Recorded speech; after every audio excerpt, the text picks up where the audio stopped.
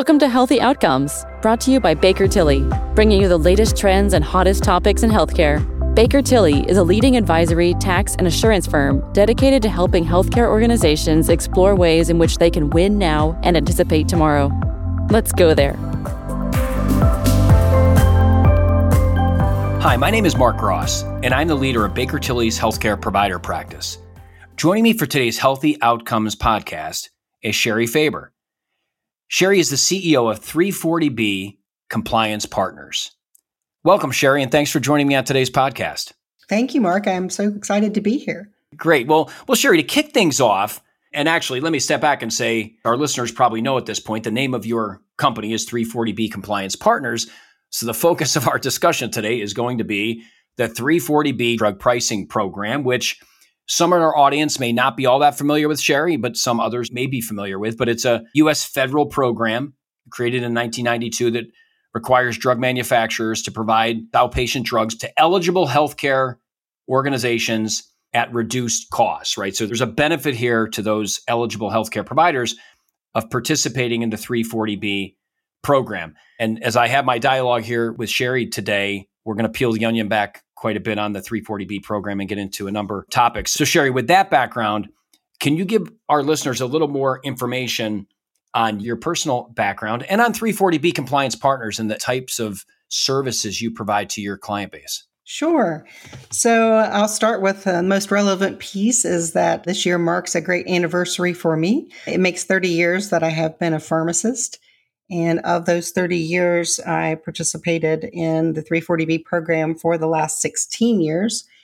And so director of pharmacy for 12 of those years and functioned very much so on the front lines of the 340B program. So as many of the audience members who actually do know anything about 340B, it is a very limited exposure opportunity sometimes to learn about the program, short of just participating and learning from doing. But in 2017, I did create 340B Compliance Partners, primarily as a result of feeling like it was difficult to find an organization to come in and do the annual mock audits for us. And again, that was my initial intent. But since that time, we have grown to provide a lot of different services for 340B covered entities. So our company is all pharmacists and pharmacy technicians who serve as the analysts. And we actually go on site, we teach, we do audits, we do everything 340B, except we are not a software company. So really want to stress that we are on the side of the covered entity and help them in any.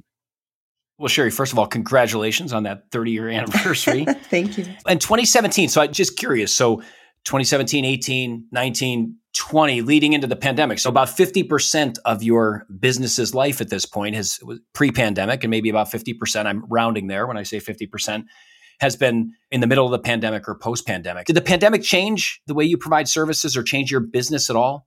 It did a little. We had to do quite a bit of remote work. Of course, we're pretty much remote for the most part anyway, but we had to pivot, as did HRSA with their audit process, and do everything we could remotely. I think it's a little bit different lens doing it that way, but since, we have transitioned back to the live environment, but it definitely impacted a lot of our covered entities in terms of qualification in the program and just services that they had to also quickly change how they provided services to the patients during this process. Sure. Well, Sherry, as I mentioned in my opening comments, the program's been around, 340B program, since 1992. I'm sure there's been plenty of changes between 1992 and today over the last 30 plus years. But can you give a little bit of that history of the 340B program, Sherry? Again, if you assume for a moment that our listeners really don't have much of a background at all in 340B. So how does the program work? How do the providers benefit financially from the program? Sure. So if we focus our attention on hospitals, there are other types of covered entities in the program as it relates to federal grantees, so FQHCs, other grantees with STD clinics, Ryan White programs. But for the hospitals, initially it was the DSH hospitals that were eligible. And then in 2010, there was some new legislation introduced that now allowed critical access hospitals, so community hospitals, rural referral centers. So more were able to join at that point. But if you think about it in a nutshell, I like to describe it as those entities who have their unfair share of Medicare, Medicaid, and uninsured patients. And this program was intended to help them stretch scarce federal resources and provide more services for their community. And so the way it works, it's an outpatient program only. And so these facilities can purchase drugs at a deep discount. And of course, there are a lot of rules to follow in order to stay in the program. And that being said, there's a lot of oversight that's necessary. But what they can do is utilize a savings piece in the hospitals themselves. So the drugs that they would have purchased anyway for the care of their patient, for their outpatients, they are able to obtain those drugs at a less cost. And then they do have a contract pharmacy opportunity that would be a new source of revenue for them to then turn around and reinvest those new sources of revenue into additional equipment, newer equipment, additional services they may not otherwise be able to offer. For example, a small community hospital may not be able to have an oncology program without this program. And it prevents those patients from having to travel great distances for that care, the specialized care that they need. So in a nutshell, it just really helps these people that are struggling to keep their doors open. Honestly, some of them will tell you that if it wasn't for this program, not only would they have to limit services they currently provide, but it may in fact have an impact on their ability to stay open. It's certainly the lifeblood, Sherry, and has become, I think, the lifeblood for a number of providers out there that have been eligible and have been participating in the 340B program for the last 30 plus years. So Sherry, you mentioned DSH hospitals. I know what that means. Can you talk a little bit more about that? Certainly. So a disproportionate share hospital, there are certain qualifications depending on the type of registration or the type of entity that you are with HRSA within the 340B program. And so if you are categorized as a DSH hospital, of course, that's a CMS designation, but there's a certain percentage you have to meet on your Medicare cost report annually. And depending on that percentage will dictate what your opportunity may be. So a DSH hospital has to have a DSH percentage greater than 11.75% on their most recently filed Medicare cost report. They do have to be not-for-profit. That is one of the main stipulations as well. And then there's different types of control involved here. So it can be standalone, not-for-profit hospitals. It can be government-owned, or they can be granted governmental powers. And depending on that type of ownership will also dictate other elements of the program. The sole community and rural referral centers have a lower threshold. They do have to meet the greater than 8% on that same calculation. Critical access hospitals don't have a requirement with the DSH percentage. They simply are able to be in the program. If they're a not-for-profit critical access hospital, they can elect to be in the program if they so choose. So it's really disproportionate share. Sure, you're taking care of more of those patients, right, that don't have the financial means that maybe others do. So it's an annual calculation, though, right, Sherry? So the 11.75% is an annual calculation based on the Medicare cost report. So you could be a provider that's eligible today, and then next year at this time, you're no longer eligible because your DSH percentage has come down. Yes. And the minute they file that cost report, they have to cease purchasing 340B drugs if they fall out of the program. So it's very important. And I know that the DSH calculation, it's 11.75%. We make it seem like it's a simple calculation. Just go out and grab this number from your system and divide it by this number and see if there's a heck of a lot more to it than that, right? Can you give a little more background on the actual calculation itself and how important it is for providers to ensure, number one, the accuracy of the number from a compliance perspective, but also to make sure that they're capturing all of those Medicaid days, the Medicare SSI days in their calculation to ensure that they either maintain their eligibility or maybe can participate in the program for the first time? Sure. And it does have an SSI component to it. Even though it is an outpatient program, there are inpatient numbers that come into play with that calculation. Most of our covered entities do monitor this throughout the year. And if they see that number may be dipping in a fearful manner of, maybe we're going to fall out of the program, they do often enlist help from those who do work on their Medicare cost report to make sure they're counting their days in the appropriate bucket. You mentioned the public health emergency, and that did impact a number of our clients negatively because of things, for an example. So we had nursing home patients who would come in to the hospital and then the nursing home wouldn't take them back. And so they would have extended lengths of stay, which negatively impacted the calculation for the DSH percentage. And so there had to be some concessions made for hospitals that would have fallen out of the program that they were allowed to stay in for that year. There is no indication that they would continue to do that, even though right now some of the calculations are based upon during the time that public health emergency was still in effect. We would often encourage those, if you're unsure about where you're counting certain visits, that you enlist help from those who are assisting with filing that Medicare cost report. And we do actually, as you know, Sherry, Baker Tilly does quite a bit of that work for our clients. We do a lot of Right. reimbursement work. So we do the dish scrubs, if you will, right? To make sure those days are captured in the right bucket. And again, to make sure if you're eligible for the program, you want to participate. But if you're participating in the program, you better darn well sure that you're eligible to participate from a compliance perspective, right? And so I think that's a good way to pivot then to our next topic, because you mentioned in some of the other comments about oversight and rules, et cetera. So there is a pretty significant compliance component to participating in the 340B program. So a typical healthcare provider, Sherry, as you know, all sorts of laws and regulations that they need to comply with on a daily basis.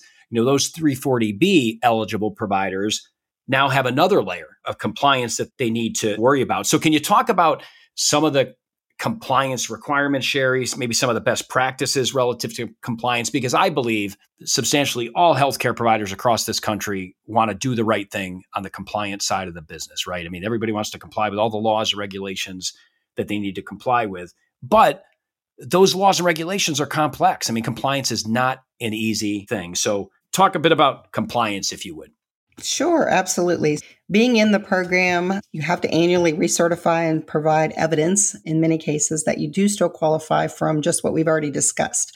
Now, beyond that, it's important to know that annually HRSA selects around 200 covered entities to come on site and do a deeper dive into the program to ensure that everything that they are counting as 340B eligible should in fact have been counted as 340B.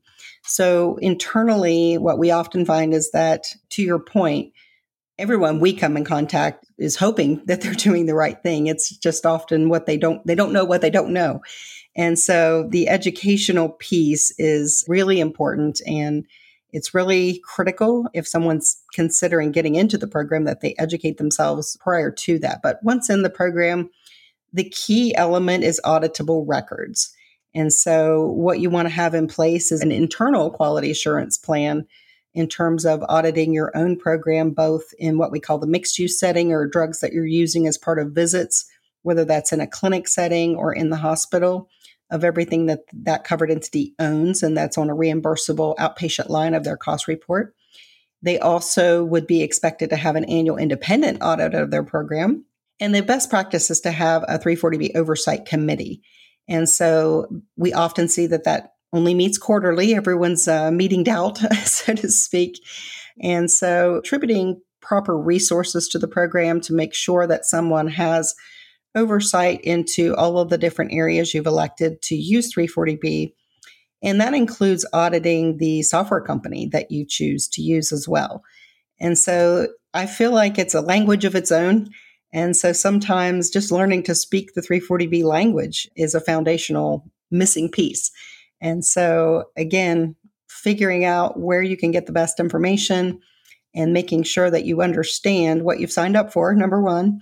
Second to that is understanding contracts that you're signing. So many times we send contracts to legal for approval, and of course they're looking for out clauses and things like that. But you really need someone who speaks the language and understands what are you agreeing to in terms of, for example, a contract pharmacy arrangement and what you're going to be charged for the dispensing fee structure, as well as the TPA. So third-party administrator simply means the 340B software company you're electing to partner with. So it's endless complexity, and you can get into the weeds really quickly as far as what all scrutiny is required to feel like you have a compliant program. Sure. And you mentioned annual independent audit, Sherry. So when you said that, I perked up a little bit because we do a lot of that at Baker Tilly. I grew up in the audit side of our practice, so I'm involved with the annual audits of financial statements for a number of our healthcare provider clients. But clearly this independent audit is different. It's a compliance audit. Yes. And the ideal thing is to have someone mimic a HRSA audit. So what you would like to do is practice what it would be like if you were one of those 200 selected for a HRSA audit. And so that, for me, should begin with notification and the timelines that you would be expected to provide the data, what it would look like when they came on site, the data elements you would be required to show them in terms of everything you counted as 340B, and be prepared to speak of how you use the program and how you use the savings. Even though there's not a requirement today to account for every penny of the savings and revenue generated from the program, that's probably coming. But today, the hospitals more broadly are supposed to be able to speak to how they use those monies within the intent of the program to benefit their patients and their community. Got it. There's always that accountability piece, managing that, or government, right? Ratcheting up the level of accountability on healthcare providers for a whole host of different things. So Sherry, on the compliance front, just one more follow-up question on compliance. Pharmaceutical inventory, drug inventory. Can you talk a little bit about that? And maybe you're going to say, well, Mark, there really is no difference. But from a 340B provider, they have to handle the 340B purchases of pharmaceuticals separately and track them. And that's probably part of the overall compliance process as well. Absolutely. And there are a couple of different ways to do that. And some smaller hospitals simply can't afford the complex softwares available out there to help them manage the program. So that being said, there is more of a physical inventory component to it, and that requires a lot of oversight and a lot of tracking. There are those TPAs that I mentioned who will provide those services and track virtually everything that you're counting as 340B. And really, 340B is about a replenishment model. So you're using what's on your shelf from the outs, when you first qualify for the program, and it's really the price you're paying to put those packages back on your shelf, that they calculate whether or not each time something is administered, these software companies are doing the testing. So is this an outpatient? Is it in a qualified area? What is their insurance coverage? Because you do have options in terms of Medicaid. So you can choose to carve in your fee-for-service Medicaid, or you can carve out in terms of those patients in what they call physician-administered meds, or in simplistic terms, some med that's provided as part of a visit. So whether that's a hospitalization and you happen to be an outpatient at that time, or in a clinic setting, as long as you're an outpatient, those drugs can count for the most part. The minute you become an inpatient, you can no longer count those meds for 340B purposes. In the contract pharmacy space, though, you have to carve out your Medicaid fee-for-service population. So there's so many complex pieces to this that it's best practice to provide the different files. So you're talking EDT files and counter files, and you have to prove that you're responsible for the care of these patients. So it's really beneficial to have a company on your side that's doing all this virtually behind the scenes. But as I mentioned, there are some hospitals that are just small. They simply can't absorb those costs, at least initially. And so they're trying to manage it in a very manual way. And to your point, and back to my point of auditable records, you just have to be able to speak to your inventory, how you manage that. Is it a physical inventory? Is it a virtual inventory? And how are you ensuring that you're not using 340B drugs for ineligible patients?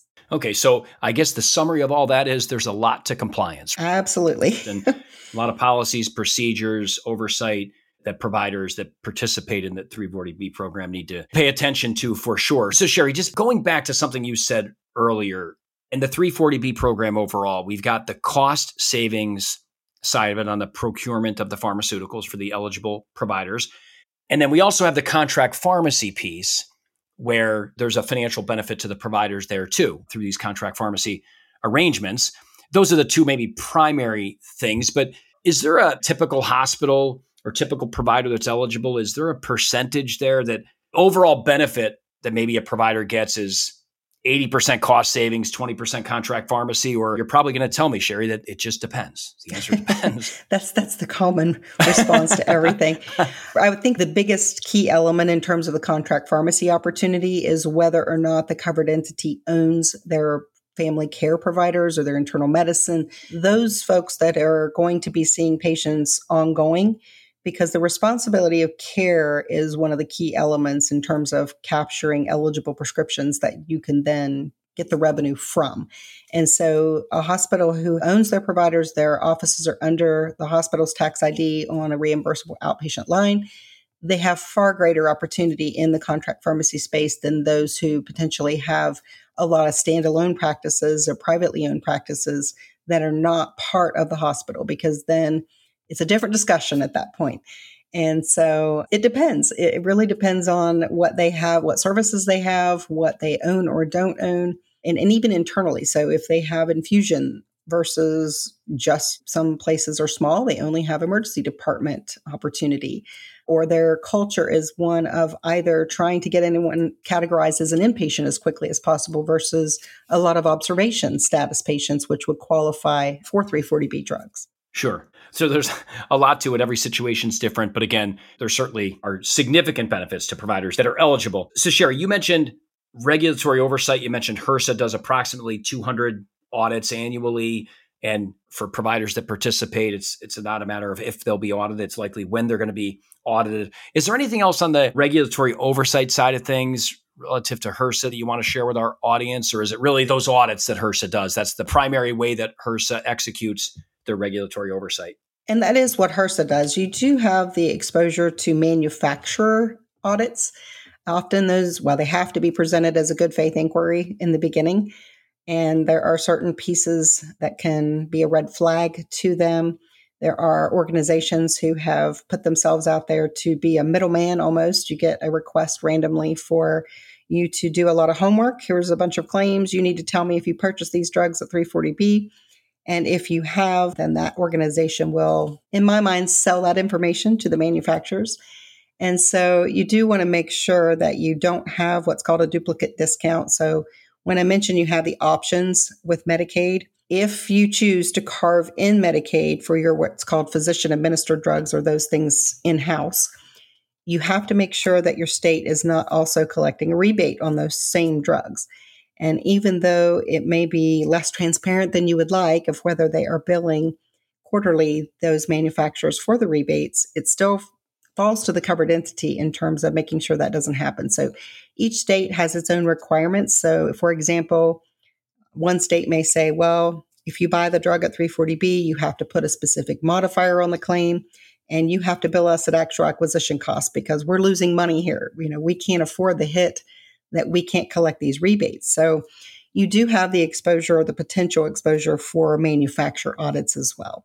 Well, I learn on these podcasts every time I do one, Sherry. My guests educate me on the topics we discuss. And so today is no different. A lot of moving parts with 340B. So Sherry, let's then move on or pivot to strategies. If there are any, I would imagine there are some strategies that are being discussed, deployed by healthcare providers relative to I'll just say leveraging the benefits under 340B, right? I mean, there's, the programs there for providers to utilize. And so what are some of those strategies? And I guess, Sherry, maybe break it down. I guess if you have a provider today that's not eligible, that's borderline, they're close to the 11.75%, the DISH percentage, but they're not quite there. Is there a strategy for that provider to do something to become eligible down the road? And even the providers that are eligible, what strategies are they deploying to further leverage the benefits? Well, there's certain services that lend themselves to a higher DISH percentage. Some of those are pediatrics, women's health services, and often the accounting firms, again, like yours, can provide guidance in terms of what will be beneficial to them in terms of that calculation. Strategies in general for those already in the program, you're seeing more and more contemplate having an entity-owned retail pharmacy. If you are in the program, then you're probably very well aware that there are now 23 manufacturers who are restricting the 340B program in the contract pharmacy space. And that being said, hospitals are hurting compared to what they were able to capture on the revenue side. And if you have an entity-owned pharmacy that's fully owned and on your cost report, those restrictions are not applicable. So if a facility can drive the business to their own pharmacy and they make it convenient for the patient, so some considerations are drive-through windows, mail order, deliveries to the home, there is a shift in what we're seeing even in smaller organizations who historically did not want to take on, the inventory cost or the labor cost. Many of them are now strongly considering an entity-owned retail pharmacy. The other thing is getting involved at their legislation, getting the word out and educating those congressional members that, 340B is important. There's a number of states who've enacted new laws that are protecting the covered entities from discrimination and reimbursement. So the PBMs were trying to cut reimbursement. So if they knew the drug was obtained at a cheaper cost, they felt they shouldn't reimburse them as much. But that completely goes against the intent of the program. If it becomes a pass-through, you don't have any additional revenue then to reinvest. So many hospitals are getting involved at that level, sponsoring bills, trying to provide education or at least examples of how they benefit their patients. So that is certainly a strategy in terms of keeping the program either where it is or going back to, actually is what the goal is, going back to where it was. Really what you're saying there, I think, Sherry, is being your own advocate. I mean, you've got to be your own advocate relative to some of these programs that you should rightfully participate in. Sherry, you said two interesting things there. Well, several interesting things, not just two, but you talked about service lines. And that is, you mentioned the pediatric service line, and service lines can have a significant impact on DSH percentage. So that's certainly something that all providers should think about relative to 340B borderline eligibility, analyzing their service lines. I mean, we do a lot of work with our clients, Sherry, absent outside 340B on service line profitability and the value that each of their service lines are bringing to their system. But thinking about how they impact DSH is important here. And you talked about PBMs. I guess we could have a whole separate podcast on PBMs and their role in the whole pharmaceutical process. But that is unfortunate that PBMs would take that stance relative to reducing reimbursement. Just extension from that is just from a strategic planning. It's really important to understand all the different parameters within the 340B program. There are a lot of timing events. So if you're going to add a service, it's important to know when you need to drop a charge by, when that needs to appear on your cost report. And that's something that we specialize in, is educating covered entities in terms of how can they best help themselves.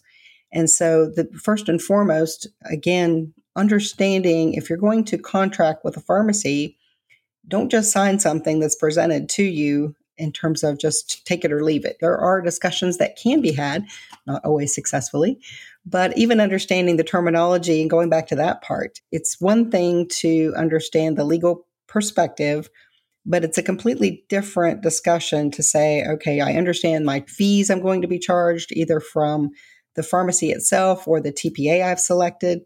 And so we actually do a boot camp. And so when we have covered entities who are actually terrified of having even a mock audit because they really don't understand that process, we do a blend. So we'll come on site and do the mock audit for them to teach them what it's like to be audited from HRSA. But it's really important to understand your own program. So sometimes covered entities have had turnover or they frankly didn't understand all the rules when they signed up. And so it helps them then for future planning to understand what timelines are involved here, what service lines can have a greater impact. But most importantly, do we understand all of the outgo here? So if you're going to be expected to talk about net benefit, you definitely need to understand the expense side of it as well. Great points, Sherry. Thank you for that.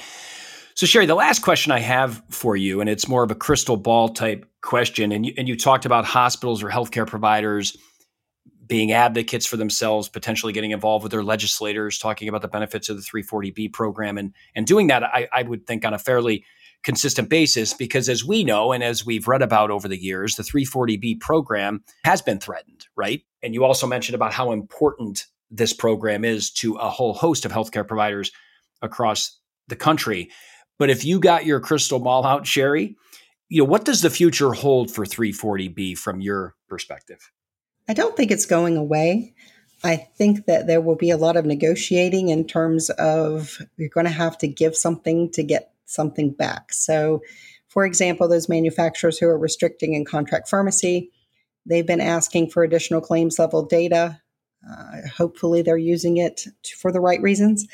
But I do believe there'll be requested additional transparency. So I did mention earlier that even though hospitals are today not required to account for their savings and revenue, at least down to the penny, that is coming. And I believe that Minnesota already put that in place, that they, not to HRSA, but to the state, that they're going to have to start accounting for the differences in prices that they're paying, as well as any benefits from the contract pharmacy side, their TPA expenses. So I think all of that is coming, and preparing in advance is going to be pretty important. So I think there will be more scrutiny. I believe that HRSA is asking for additional funding to expand the number of audits that they're doing.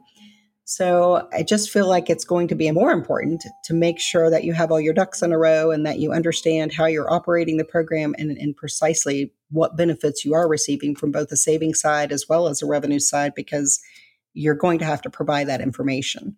Sure. So the program likely, and again, we're just predicting, there's nothing we're saying with certainty here, Sherry, but the program likely not going away. But just like any federal program, the Medicare rates get updated every year, and there's certain tweaks to quality measures and things of that nature that organizations have to comply with, or that they're measured by on the quality of care standpoint. So we can continue to see tweaks to the program moving forward, which certainly makes sense. Well, Sherry, I can't thank you enough for joining me. We appreciate the relationship that we have with you. We at Baker Tilly partner with Sherry and her team at 340B Compliance Partners to help add value to certain of our client relationships. And this partnership has worked really well for us, Sherry. And I think our listeners certainly know, based on a lot of the commentary that you made, that you certainly know your stuff relative to 340B, and again, can ultimately help protect, healthcare providers, because the compliance side of it is really a lot of where you focus your time, right? So it's helping protect them.